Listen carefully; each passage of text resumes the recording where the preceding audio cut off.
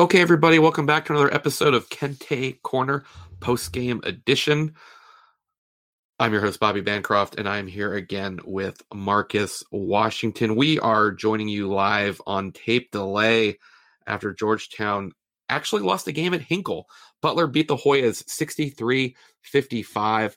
The Hoyas again had an 11-point lead and ended up on the wrong side. Yes, it was early, but they were up double digits. We'll get to that later. Jamarco Pickett had a bit of a bounce back game. He's been struggling. The shooting wasn't there, but he had 12 points and 11 rebounds. He also had a season high 4 assists, just one off of his career high, which is 5. Javon Blair had 11. Butler, freshman Chuck Harris, who is from the DC area, freshman guard, had 18 to lead all scorers. The home team in this series had lost the last 9 games. Georgetown had won the previous 4 games in Hinkle. They fall to 6-2 at Hinkle all time. The Hoyas have now dropped 4 straight games this season. Marcus, I think I got most of the stuff out of the way. The Hoyas only scored 21 points in the second half. Butler ended the game on a 10-0 run. I think I'm probably done talking here. We were on just the other day. What did you see in tonight's game? Well, I saw, some really, really good things in the first half. Now, Coach Ewing has said in his last availability that they were coming off the best practice they had had all season. Yeah. And at first the ball was moving. It was like they were playing fast. They were being unselfish. They were doing some of the things. I was like, okay, yeah, this does look like a team that has coming off a good practice. They were, they were up and down on defense, but the effort was there. And then it just morphed back into the same things that is spoken about every week. Turnovers that are just absolutely positively awful. I mean, some of them aren't even forced turnovers. They're just turnovers. Then the offense got stagnant. The ball quit moving. Guys were just getting the ball, kind of sizing up their defender, taking mid-range jump shots or contested jump shots. And then next thing you know, the same things that we've watched all season just crept up. So you just get those brief moments of hope where you're saying, maybe they are turning the corner. Maybe they are doing things well. And one of the things that Coach said tonight that I thought was right on time was this time around, you just can't say, well, Dante Harrison is juice. This time around, he had a lot of veteran players that were just doing boneheaded things that allowed Butler to get back in the game and ultimately allowed them to win. Now, I will say this about Georgetown. There was 2 possessions down there at the end where they held them to the end of the shot clock, and then you get a shot from Bryce Golden where he steps out, gives Butler the lead right at the buzzer of the shot clock. And then the same thing with Thompson when he was well covered and he flips it up and it goes in. So, again, there's a little bit of good there, but it's just still too much bad. It is, and I wrote before the game this week, and I suppose Chuck Harris has a shot at being freshman of the week again. But one of the big things was they were just letting guys go off against them. It happened Seton Hall, Miles Kale, happened Marquette, Jamal Cain. That didn't really happen today. Butler kind of reminded me, and you can tell me what you think from your coaching perspective. We saw a bunch of backdoor cuts. It looked to me like I was like, wait, am I watching Georgetown from 5 years ago? It seemed like they got real deliberate on offense and started picking them away. Yeah, there was a couple. Golden, who is, I guess, local-ish. I believe he's Winchester. Yes, he is. And I say that because his brother at Richmond would have been the absolute perfect point forward for when this team played that style. Did it feel like the deliberate action for Butler? I mean, I know people were coming at me, and I kind of did it sort of, tongue in cheek or whatever. But I said at one point, I think when it was 42-36 or something, that Butler was getting good shots. They just couldn't make anything around the rim. Wahab was he wasn't blocking shots, but he was disrupting things. Do you think that they just sort of wore Georgetown down with how deliberate they are? They it's kind of like a really plotting team, right? Yeah, and I think they must have seen something in film that shows you that Georgetown's defenders, and again, this has been a problem all year, they stare at the ball. So instead of being in help side, and I don't want to start getting too technical on here. Instead No, of it's being good. in It's good. both sides We like it. and Marcus. seeing both banding the ball and jumping to the ball. What Georgetown frequently does is they get flat-footed and they're staring at the ball. And you know that because Butler, on multiple occasions, not only get a backdoor cut, but they get the backdoor cut from the baseline. It wasn't from the wing. It's from the baseline, which tells you that your man is doing nothing but staring where the ball is. And you would think D1 school, veteran team, that you wouldn't be able to get those things, but Butler saw it. I thought they did a good job a couple times. I didn't think they went to it enough. A couple times they put Wahab in screen and roll from the wing around the free throw line-ish, and I thought that was good because when Golden would step out, now it's a shot that he can make. Now, I know they were talking about during the summer he improved the shot, but I do believe that he's 0 for 9 from 3 this season. So obviously he has not improved enough in game situations, but there was times where they went screen and roll wing around that elbow-ish, and so when he steps out, that's a shot where he's a threat. Thought Butler would do that more, but when they started getting the backdoor cuts that they got, they were getting exactly what they wanted, and on top of that, they did not have any fear taking, the Georgetown guards down below the free throw line and trying to get them there. I thought that Georgetown's inability to do anything defensively was why Jair Bolden, a former George Washington player, why he was effective at times, even though he didn't always finish around the rim, he was always keeping the ball alive for Butler, or so it seemed, for them to get additional shots or to draw a foul and to do those things. So it comes to that Georgetown probably has not been a good defensive team in the Ewing era at all. No. But at one time, at least they had enough offense to mask it. Now they don't have enough offense to mask it, which is, to your point, why? Unless the game is high scoring, they just don't win conference games. Yes, that's a great segue. So including the Big East tournament, which is obviously against the Big East teams, Ewing's Hoyas are 20-43. Okay, it's not great. Obviously, they had the one good year. Clearly, year one was a complete, redo. Then year two, you go 9-9 in conference. Okay, that's kind of, things are looking up. Last year, bottom falls out, all that stuff.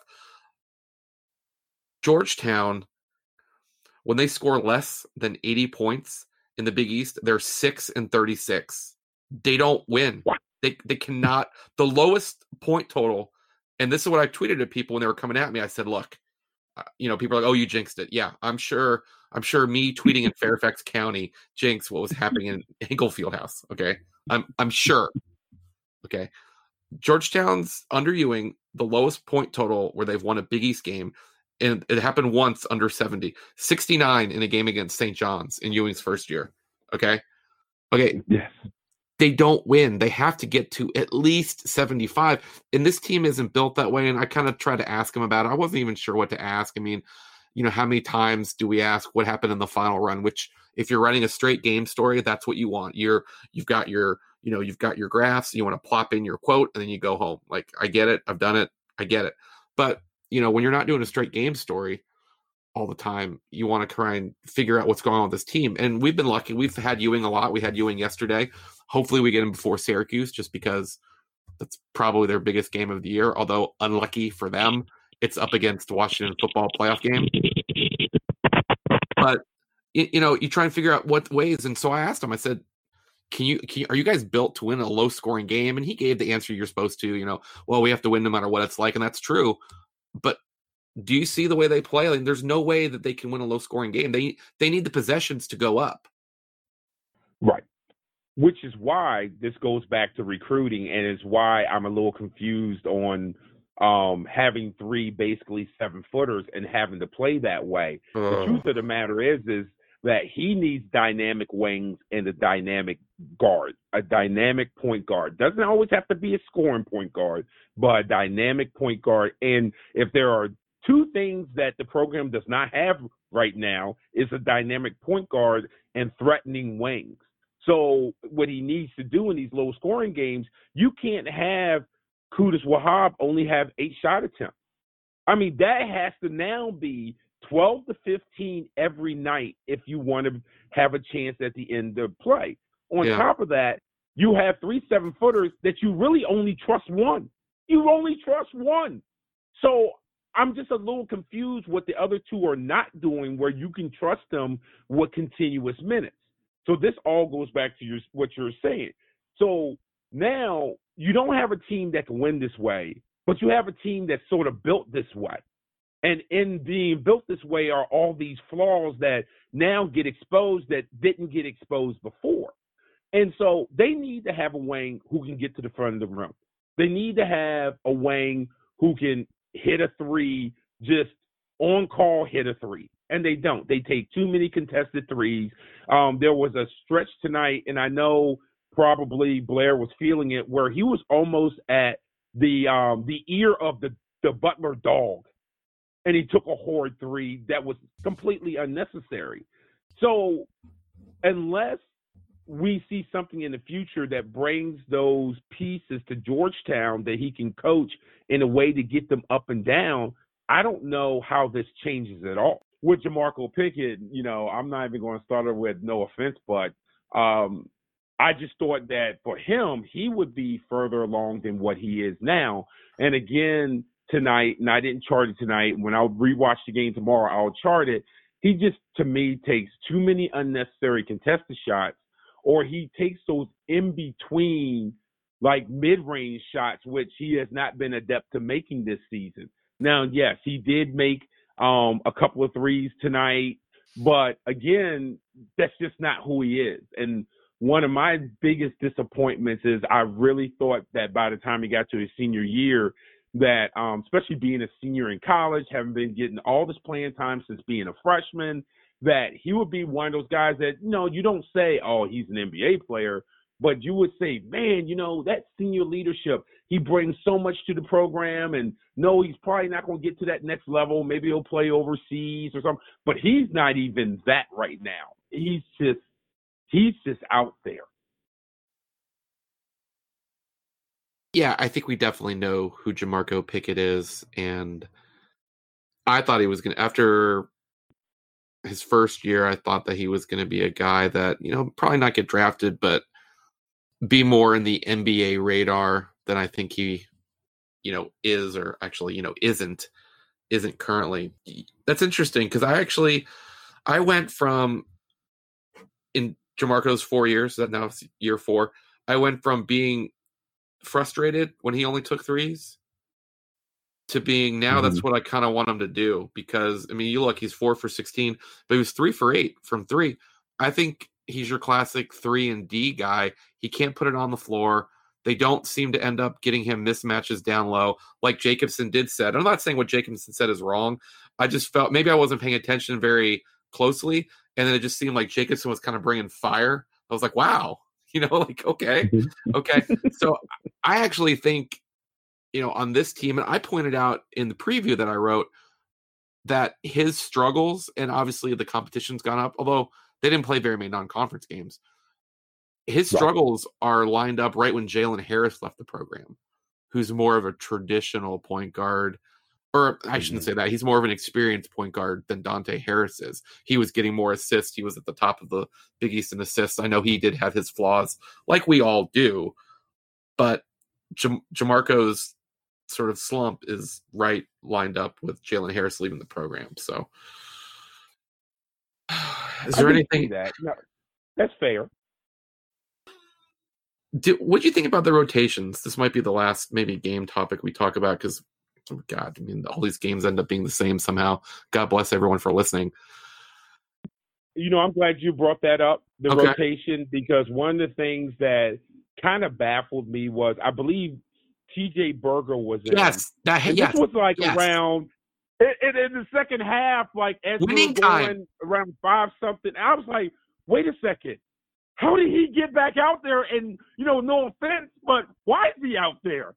No, Marcus, he didn't get back out there. That was his first appearance. Right. He didn't play in the first half. That's right. So it was He goes in, he gets a turnover, gets beat on defense. Like, what are you expecting from him at that point? Yeah, I was baffled. I mean, I was stunned when I saw him out there. I was just like, wait, what? It was a little strange, and I don't think that tonight, because it wasn't an extended post game tonight, just didn't seem like it was going to be a night where you could get a chance to ask Coach Ewing why he was out there. But I'd be really interested in knowing what was the thought process to putting him in at the time that he put him in. He's been pretty consistent with just saying it was his gut. I asked him the other day about, you have a lot more options than you did last season, and you went with Clark for whatever reason. Blair was benched. I think we can assume it was some sort of mild disciplinary action is my guess. Obviously, it wasn't too bad because he played 37 minutes, but he didn't play the first 2. So you could have gone with, Sibley played. You could have gone with experience with Belay. You could have gone Berger because he plays the same position, but he chose Clark. And, he was saying how great he is and his intensity, and he earned it. And then I said, well, what did he do that didn't earn more minutes? And, it's the way the game was going. It was my gut. So, it's not good to answer the questions before you ask them. But I think we fall into that trap sometimes, trying to, what can I say to elicit a response? Not necessarily like controversial, but just something with some, meat to it. Yeah. And, you brought up Chudier. What did you think about his minutes tonight? Because he had 12 minutes tonight. I thought that he was playing in a way where he would have even more minutes than that. He only played 7 minutes in the second half. I really thought that he had earned a chance to have more time tonight in that second half. What did you think? Yeah, I think Chudier, what we've come to know now, and what is this? Today was game 10. Georgetown is 3-7, 1-5 in the Big East. Yeah. I think that you find out really quick because if you go to KenPom, he's their number 1 player for usage, which includes shots and turnovers. So when he's in, you notice, and really you notice quick if it's going to be a good Chudier game or a bad one. And it seemed like it was going to be a good one. I totally agree. When he takes a shot, he's coming down and getting the next one up. Like, it. I wouldn't even call it a heat check. I think that's just the way he plays. He plays on momentum. And, he got to the line. He got an and one. That's another thing, too. If you play, when you get in a slugfest, it's hard to win when you don't go to the line, right? Right. Yes, indeed. So Georgetown was 6 or 8 from the line.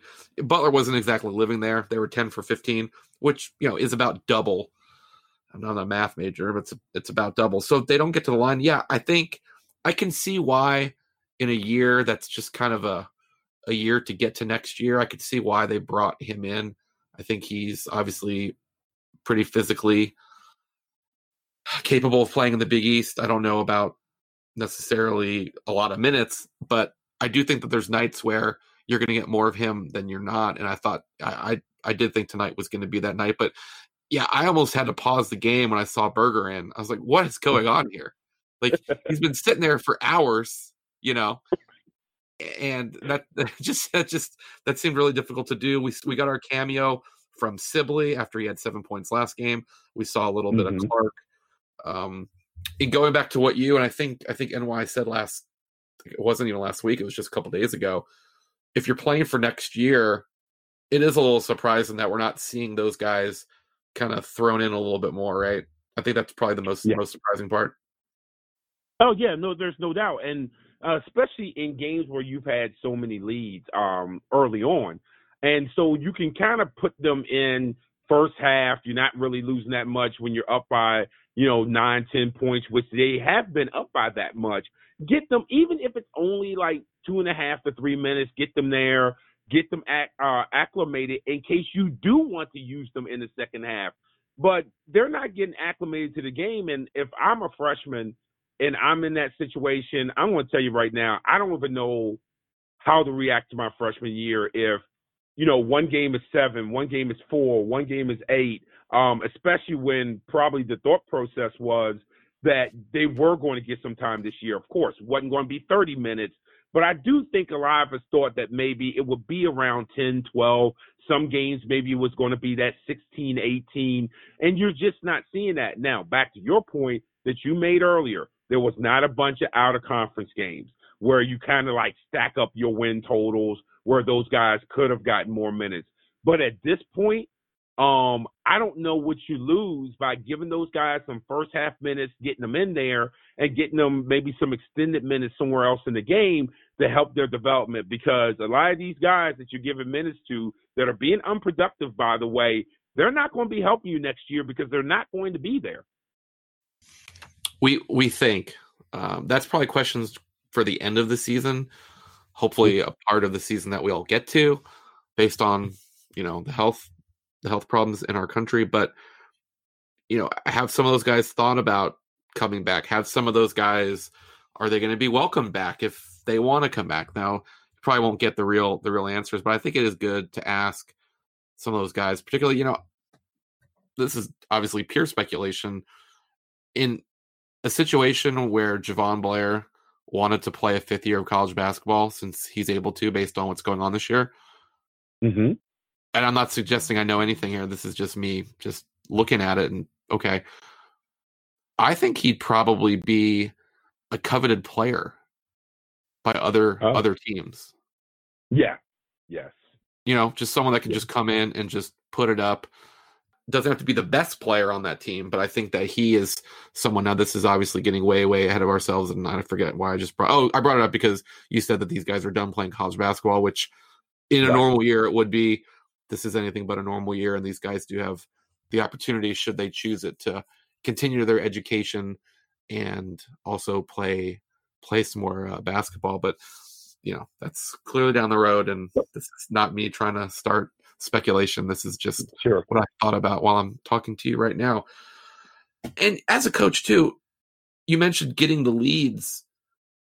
Wouldn't you rather see a player a little bit in the first half to kind of know what you have from him rather than tapping him on the shoulder cold? If you give, Berger a couple minutes in the first half when you're up 10 or 11, and okay, you know what, Berger just nailed a shot, like he's kind of feeling it, or he's in a good rhythm.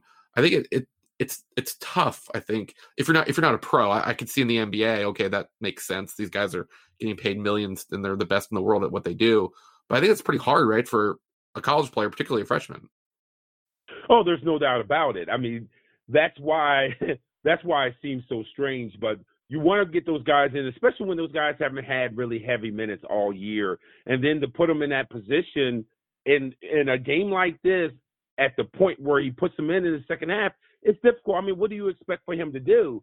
These guys got to get warmed up. They got to get a feel for a game, especially a game like this that's really not up and down, as you said earlier. It's kind of mucked up. So there's really no rhythm. So you bring in a guy who's a freshman who doesn't have any rhythm because he has not played into a game that does not have any rhythm. And it just doesn't, you have to ask yourself, where's the awareness by the coaching staff?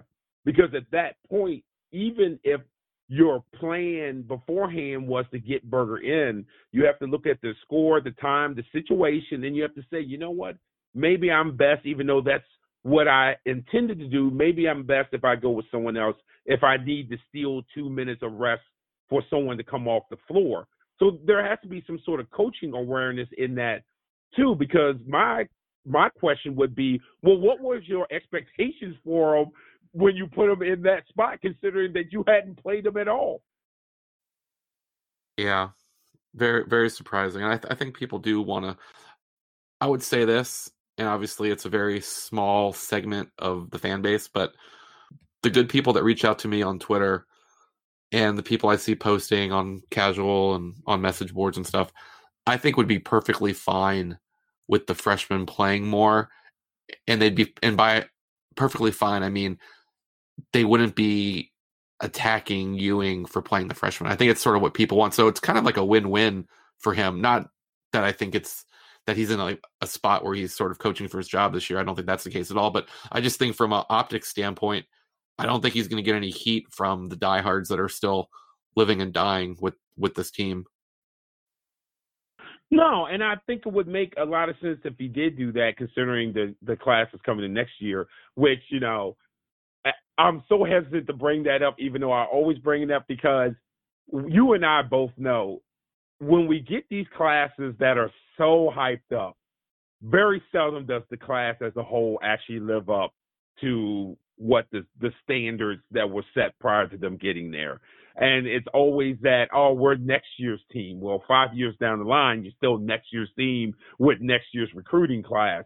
So it's a very dangerous thing to think of. But for me, I would like to see these guys play more, because if you expect for the class next year to contribute, if that's what you expect, then this year's freshman class has to have some sort of experience, because someone has to be the adult in the room, and it has to be more than cute.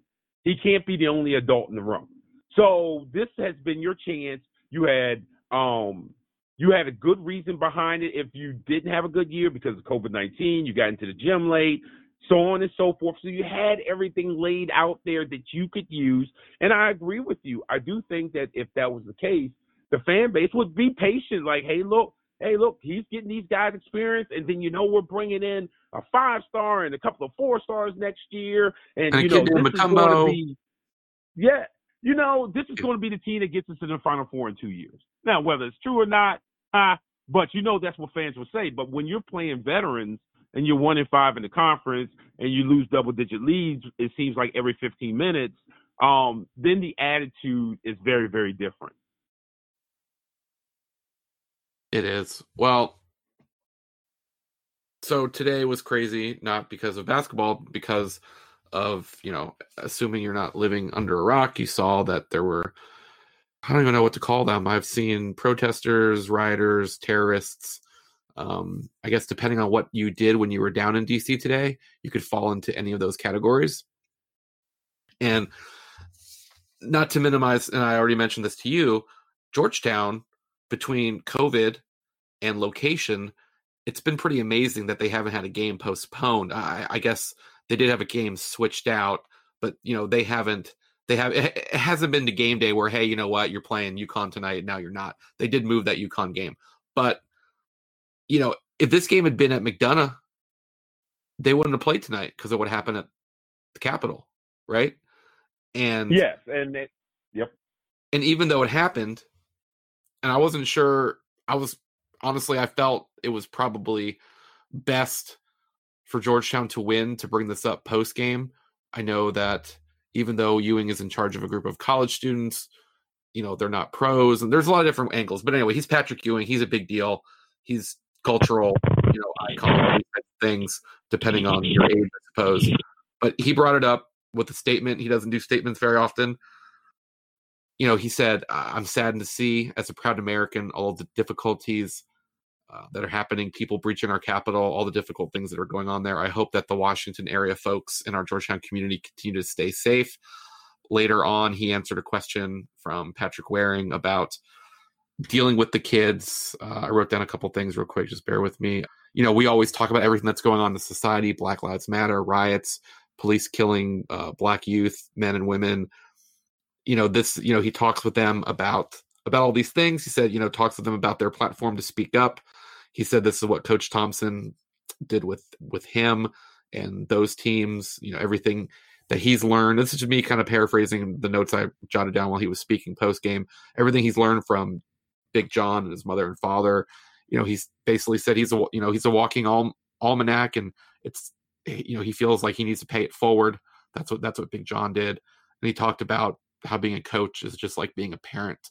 What were your sort of takeaways in listening to Ewing speak about this, who I think does have an important voice? Oh yeah, I think he does, and it was really, really good to hear, and I was glad that he started off with a statement.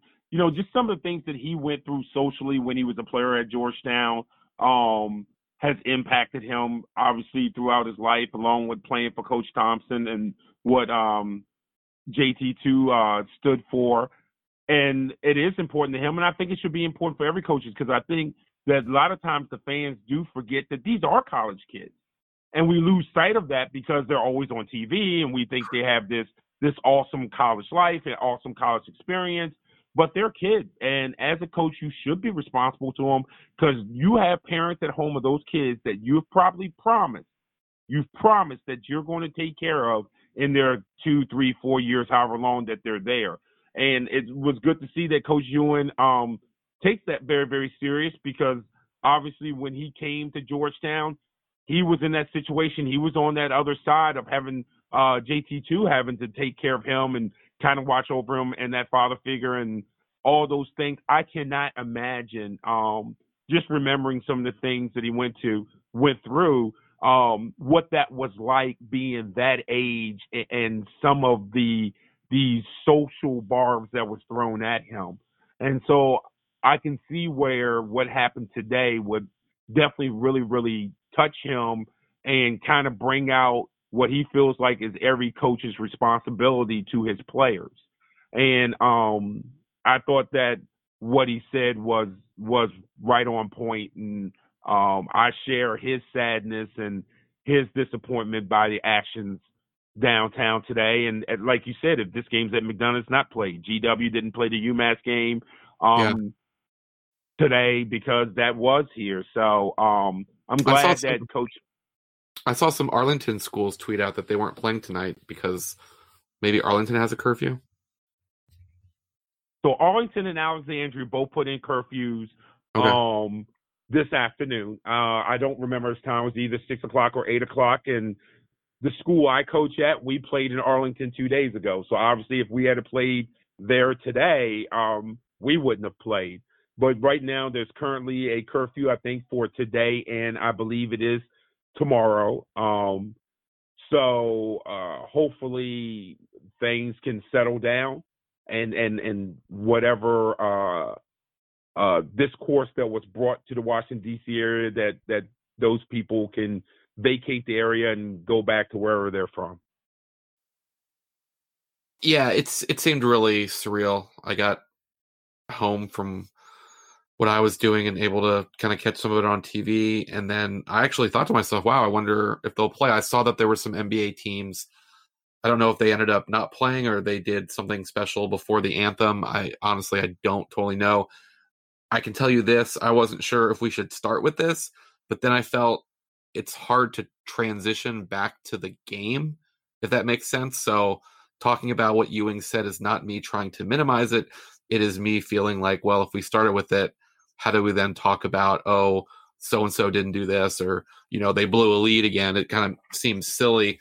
Even after his statement, it was just like, wow, do I really ask a basketball question now?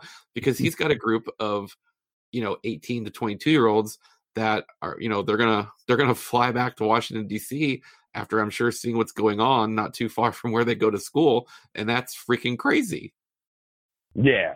And I thought that talking about it later was definitely better because of the seriousness of today's action and how it impacts anyone who lives in this area. And obviously both of us are impacted in certain way by these things. So again, I'm glad that Coach Ewing said something. And for those guys who are on campus, they are the next generation. And I know I didn't necessarily go through it, but I know the generation before me went through some of the social unrest and some of the changes that probably made my life a little bit easier. And this next generation, they're going to be taking that torch and trying to ensure that the generation that follows them will have it a little bit easier than what they've had it. So I'm glad it's brought up, and unfortunately it happened, but it's just like a basketball game in this sense. A lot of times you'll be remembered by how you reacted and how you responded to things like this, and that will define you more than the action itself. Yeah, no, we could have just let off with that and then just dropped the mic. That's pretty good. It's pretty good. I guess before we get out of here, I want to thank you for coming on again. And I'm not sure, for anyone that knows, the schedules are kind of up in the air. This is more podcasts than we've ever had because we're not on site. So it makes sense to kind of try and fill that void. And I've had so many people that have helped out, and you've been someone that I've just recently leaned on in a couple days. That being said, I know that you do like all sports. Just real quick, how unfortunate is it that Georgetown Syracuse is opposite Washington having an NFL playoff game. It's terrible because Yeah. Georgetown, Syracuse, even though obviously they're not in the same conference anymore, boy, if you grew up during those times, you still watch that game. And that game is still important. And I hate to sound so cliche-ish, but it's still important no matter what the two teams' records are. And in a season like this, it probably means so much to Georgetown. Yes, obviously this year has not gone the way you will want to script it. But boy, wouldn't a win over Syracuse feel good? And so the idea that that's going to be overshadowed by a team that's under 500 yet made the playoffs is unfortunate for Georgetown because you know how the coverage is going to be. It's a playoff game. It is the NFL. It's the local team. We can always argue where they fall into the importance of sports in the D.C. metro area, but they're somewhere 1 and 2, no matter whether you want to put them at 1 or not. So obviously that's where all the coverage is going. But I feel bad for it. But you know what?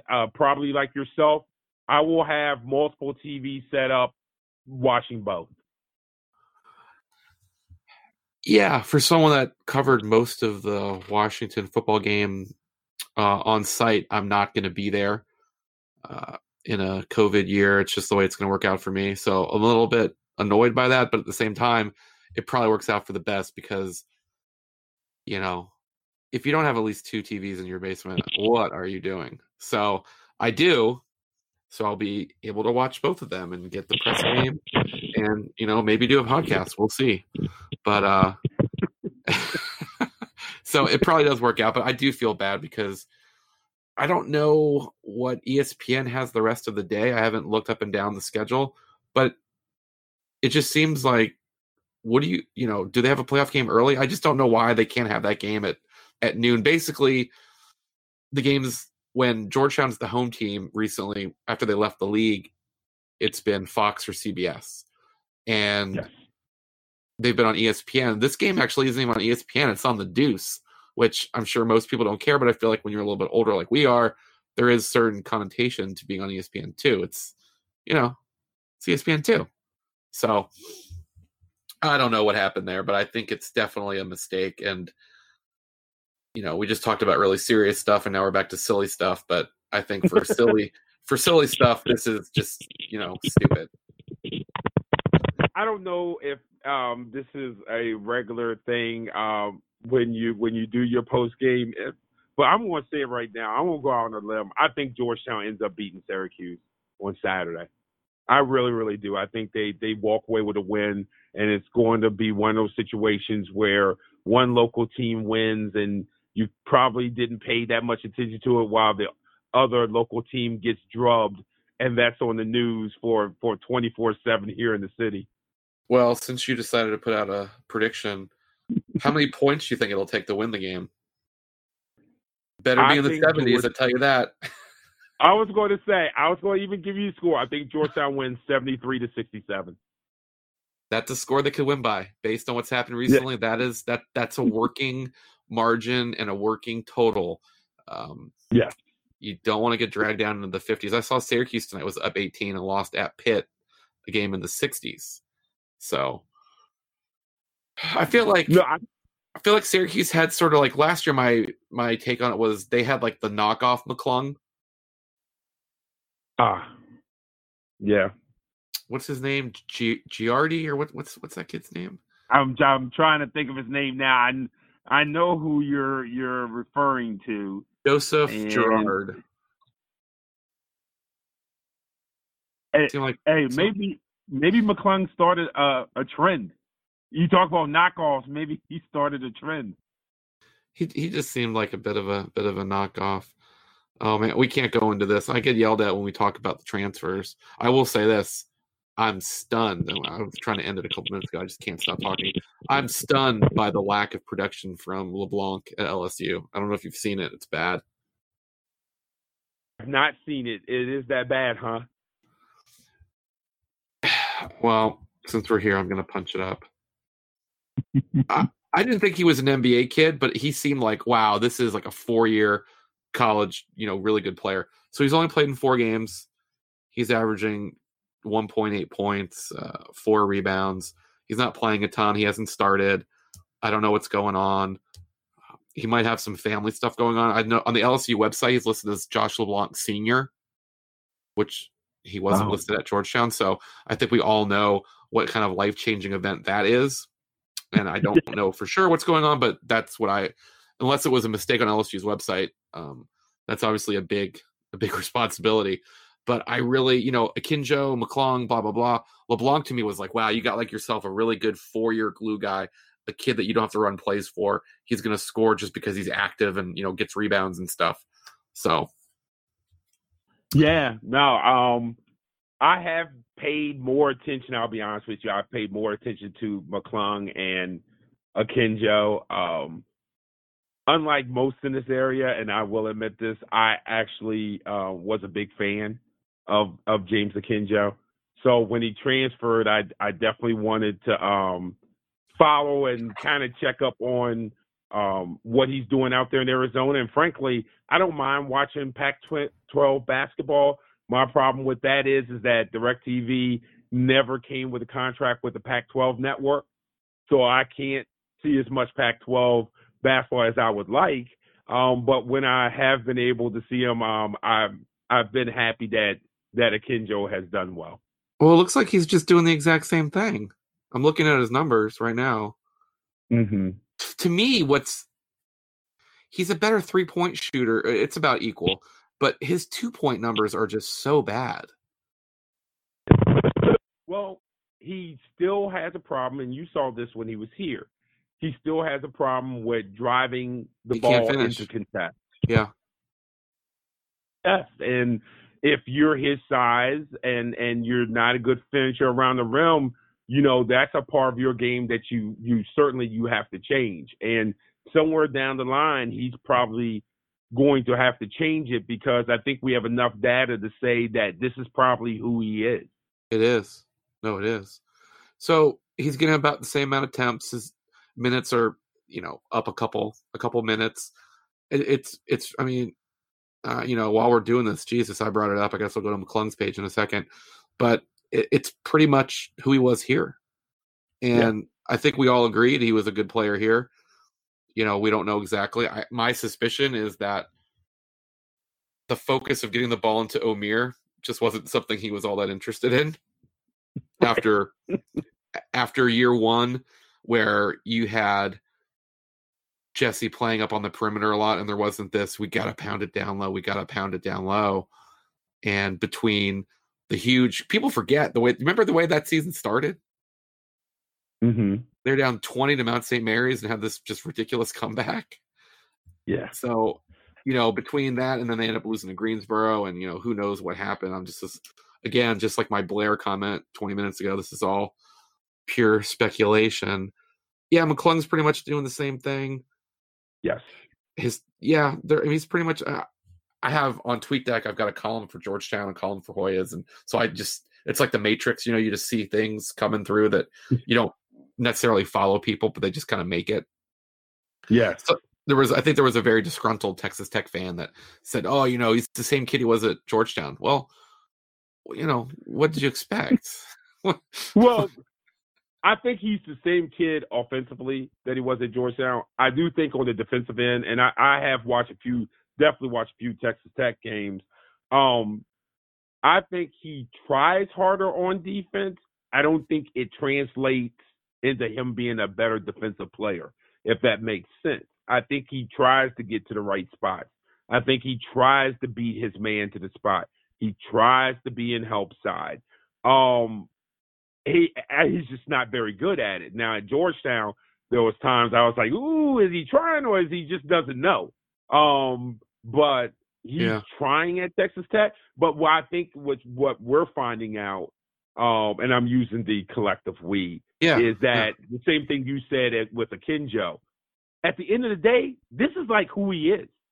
What you saw here is who he is. There wasn't going to be the magic potion from Coach Beard that was going to turn him into, some player that he wasn't here at Georgetown.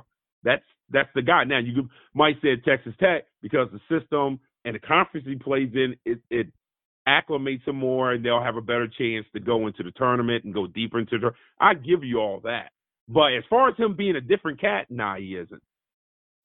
Well, for him, at least he gets a chance if there is a tournament at Kinjo.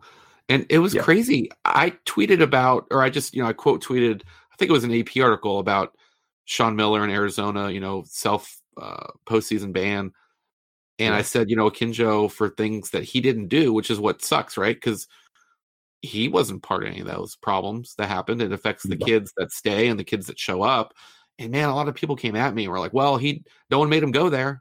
Like, damn, dude. Did you have a rough Christmas? Like, damn. Yeah, exactly. Exactly. I mean, he's a West Coast kid. I think he played for the Oakland Soldiers. And, I was like, wow. I was just, I don't know. I don't know why. I mean, it's Twitter. But, I think he's Oakland kid. So obviously Arizona's not Oakland. But, it's the Pac-12 and it's all that stuff. I actually do think that sucks for him. Do you? I do. I'm 100% with you. I do think, and again, self-imposed, and I think that's important that you said that, because it would be different if the NCAA had enforced this prior to him getting there. Then I could somewhat understand, like, hey, well, kind of like, why'd you go there? But I mean, he got there, and they said, you know what? We were in so much trouble because of all of these things that Sean Miller may or may not have done, that we're just going to go ahead and punt this year, because if you're ever going to punt a year, this is the year to do it. And you're right. Now, unfortunately, he's caught in the middle of that by no fault of his own. Yeah. This is my podcast, and I make an effort to do it.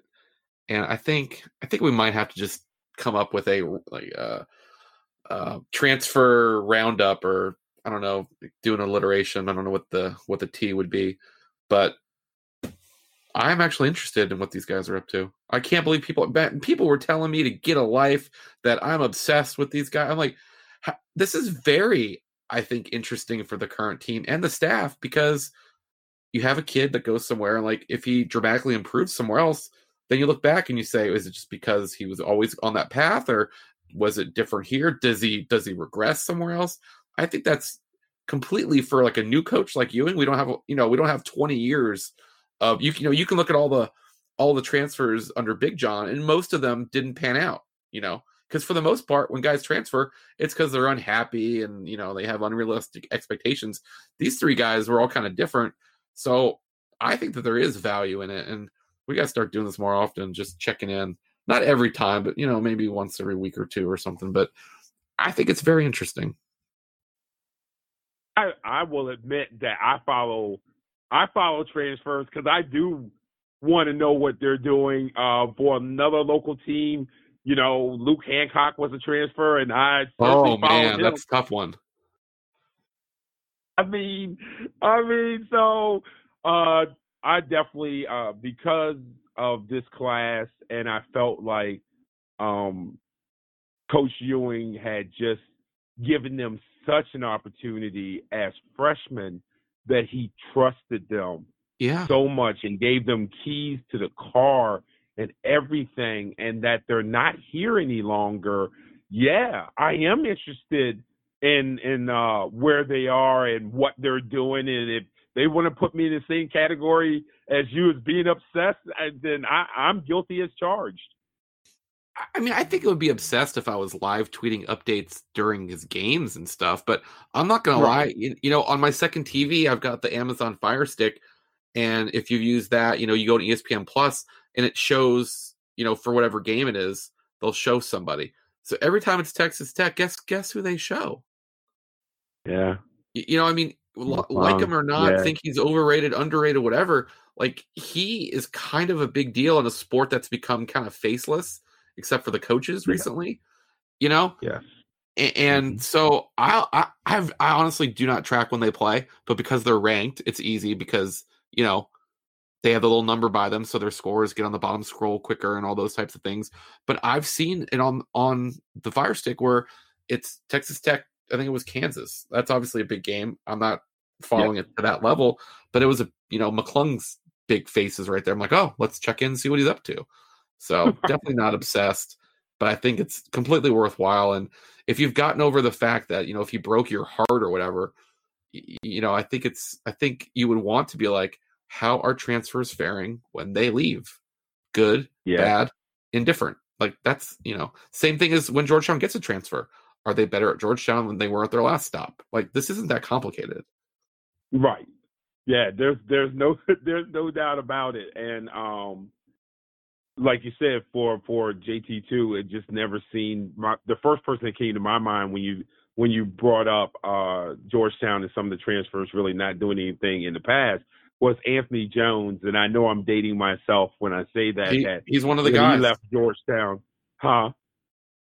He's a really interesting case, actually. Oh. Anthony Jones is a really interesting case. So he ended up at UNLV, if my memory serves me correctly, right? He did. Do yourself a favor. When McClung transferred, because like I said, most guys don't leave Georgetown and do better. I wanted to look up all the guys that transferred and made the NBA. It's a couple of them. John Turner, Anthony Tucker. Jones was in the NBA for a little bit. Yeah. And his Wilbon at the time was the Georgetown beat reporter. And if you Google it, he has the article about it online. It's crazy. It's just he was sort of hurt, he had some sort of injury, and then Thompson basically at that point, Thompson just like the amount of riches he had was just so ridiculous that he didn't even need him. Yeah, and he was friends. He was friends with Tarkanian. Yeah. Oh yeah, they were friends in Nike. Back then, they had deals with Nike. I believe both of them did, Coach Thompson and Coach Tarkanian, before those deals were made with the universities as opposed to the individual coaches, correct? Yeah. Yeah, so this is crazy. So there's 5 guys from Georgetown that have transferred that have played in the NBA. Anthony Jones has the most games. He was a first-round pick, drafted 21st. McDonald's All-American. Anthony Tucker, like I said, was a McDonald's All-American. Went to Wake Forest. He was not drafted, but he played 62 games. John Turner, I think he's another local guy. He got drafted. He played at Phillips. I don't even know what the hell that is. Is that Oklahoma? I'm not even sure. And then you don't get another transfer that plays in the NBA until Vernon Macklin, another McDonald's All-American, played parts of, I guess it was just one season. And then Jarrell Benjamin had a cup of coffee. He had a 10-day contract. Yeah. It's not a long list. But yeah, I think it's worthwhile. I mean, you certainly don't want to be the kind of school where the guys leave and they just always do better. You want to be the school where it's rare that it does. Not that you're not rooting for the guy, but you just don't want to be. You don't want to be a stepping stone school. That's not where you want to be, right? You don't want to be a stepping school job for the coaches, and you don't want to be. Well, you can't really get better there. You got to go somewhere else to really spread your wings. Yeah, certainly you don't want to be that stepping stone, but I'm definitely going to look up the Anthony Jones article that you referenced, because now that intrigues me. Yeah, he had some sort of injury, and Thompson was like, just it's okay, just take your time. And then, like I said, the recruiting at that point was just ridiculous, and he's like, you know what? Why don't you go play with my buddy in Vegas? And he's one of UNLV's top. They did a top 50 players a while ago. He's on at that point he was on the list. Oh wow. Okay. Yeah. Okay. Well, next week we can just do a pod only about transfers. I'm sure everyone will listen and love it and give it a great rating on Apple Apple Podcast. I am sorry to have steered the show into into an abyss. No, I think I might just start doing that. I mean, we can't keep talking about blowing leads. That's not fun. So transfers aren't fun either, I guess. I'm telling you, I am on the cusp of guaranteeing it. They will win Saturday. Well, that should make for an. I mean, I tell you what, though, if the press conferences go at the same time, I might need to get on Boeheim because when they lose, he's incredible. Yes, he is. Yes, he is. He was, if you remember, he was particularly biting. He was After the killing last Akinjo last time. Yes, he was. I thought it was somewhat unfair, but he was definitely killing them. Well, it's also self-serving, right? Yeah. Because, instead of, you lost without their point guard, it's, well, look how much better they are now. That's why we lost. They're better than they were last week. I mean, it was very self-serving, but that doesn't mean I didn't enjoy it. Right. Right. Yep. It was, I should try and get on the list for West Virginia and Syracuse Zooms just to catch those guys. Yes, no doubt. I never had the pleasure, and I'm sure you did, but I never had the pleasure of being at a Jim Calhoun press conference when he lost. I tell you what, it was tough to hear him because he talks so fast. It's really tough to transcribe. I mean, it's just wow. Okay. Back when I cared about the Big East so much. Right. Everyone did. Yeah, I caught the last part of Calhoun. I mean, I didn't start covering games till 2010-11 season. So I caught a couple years of him before. I think he's coaching still. Yes, he's at that small school. It's a D3 or NAIA or something. It's a tiny school he's at right now. St. Joseph's. There you go. That doesn't even seem fair. They are D3. Yeah. Well, do you think his name still carries any weight on the D3 recruiting trail? Well, I think that all D3s are not created equal. No. So it looks like they were 26-3 last year. So yes, the answer to that question is yes. And that's an interesting point by you when you said that all D3s aren't created equal, because that's so true. They're not. But there no one cares enough to talk about or worry about the disparity on that level. You got D3s that can compete with like the lower ends of D1, and then you've got the D3 non-scholarship, where they're just filling out teams, and then you probably have intramural squads, not intramural squads, but you know what I mean. You've got, you've got. I guess most places don't have JV, but you have schools where there's players that could play at that level if they wanted to, and they don't. It's a whole different ball game, and some of them are just so cost prohibitive, Right.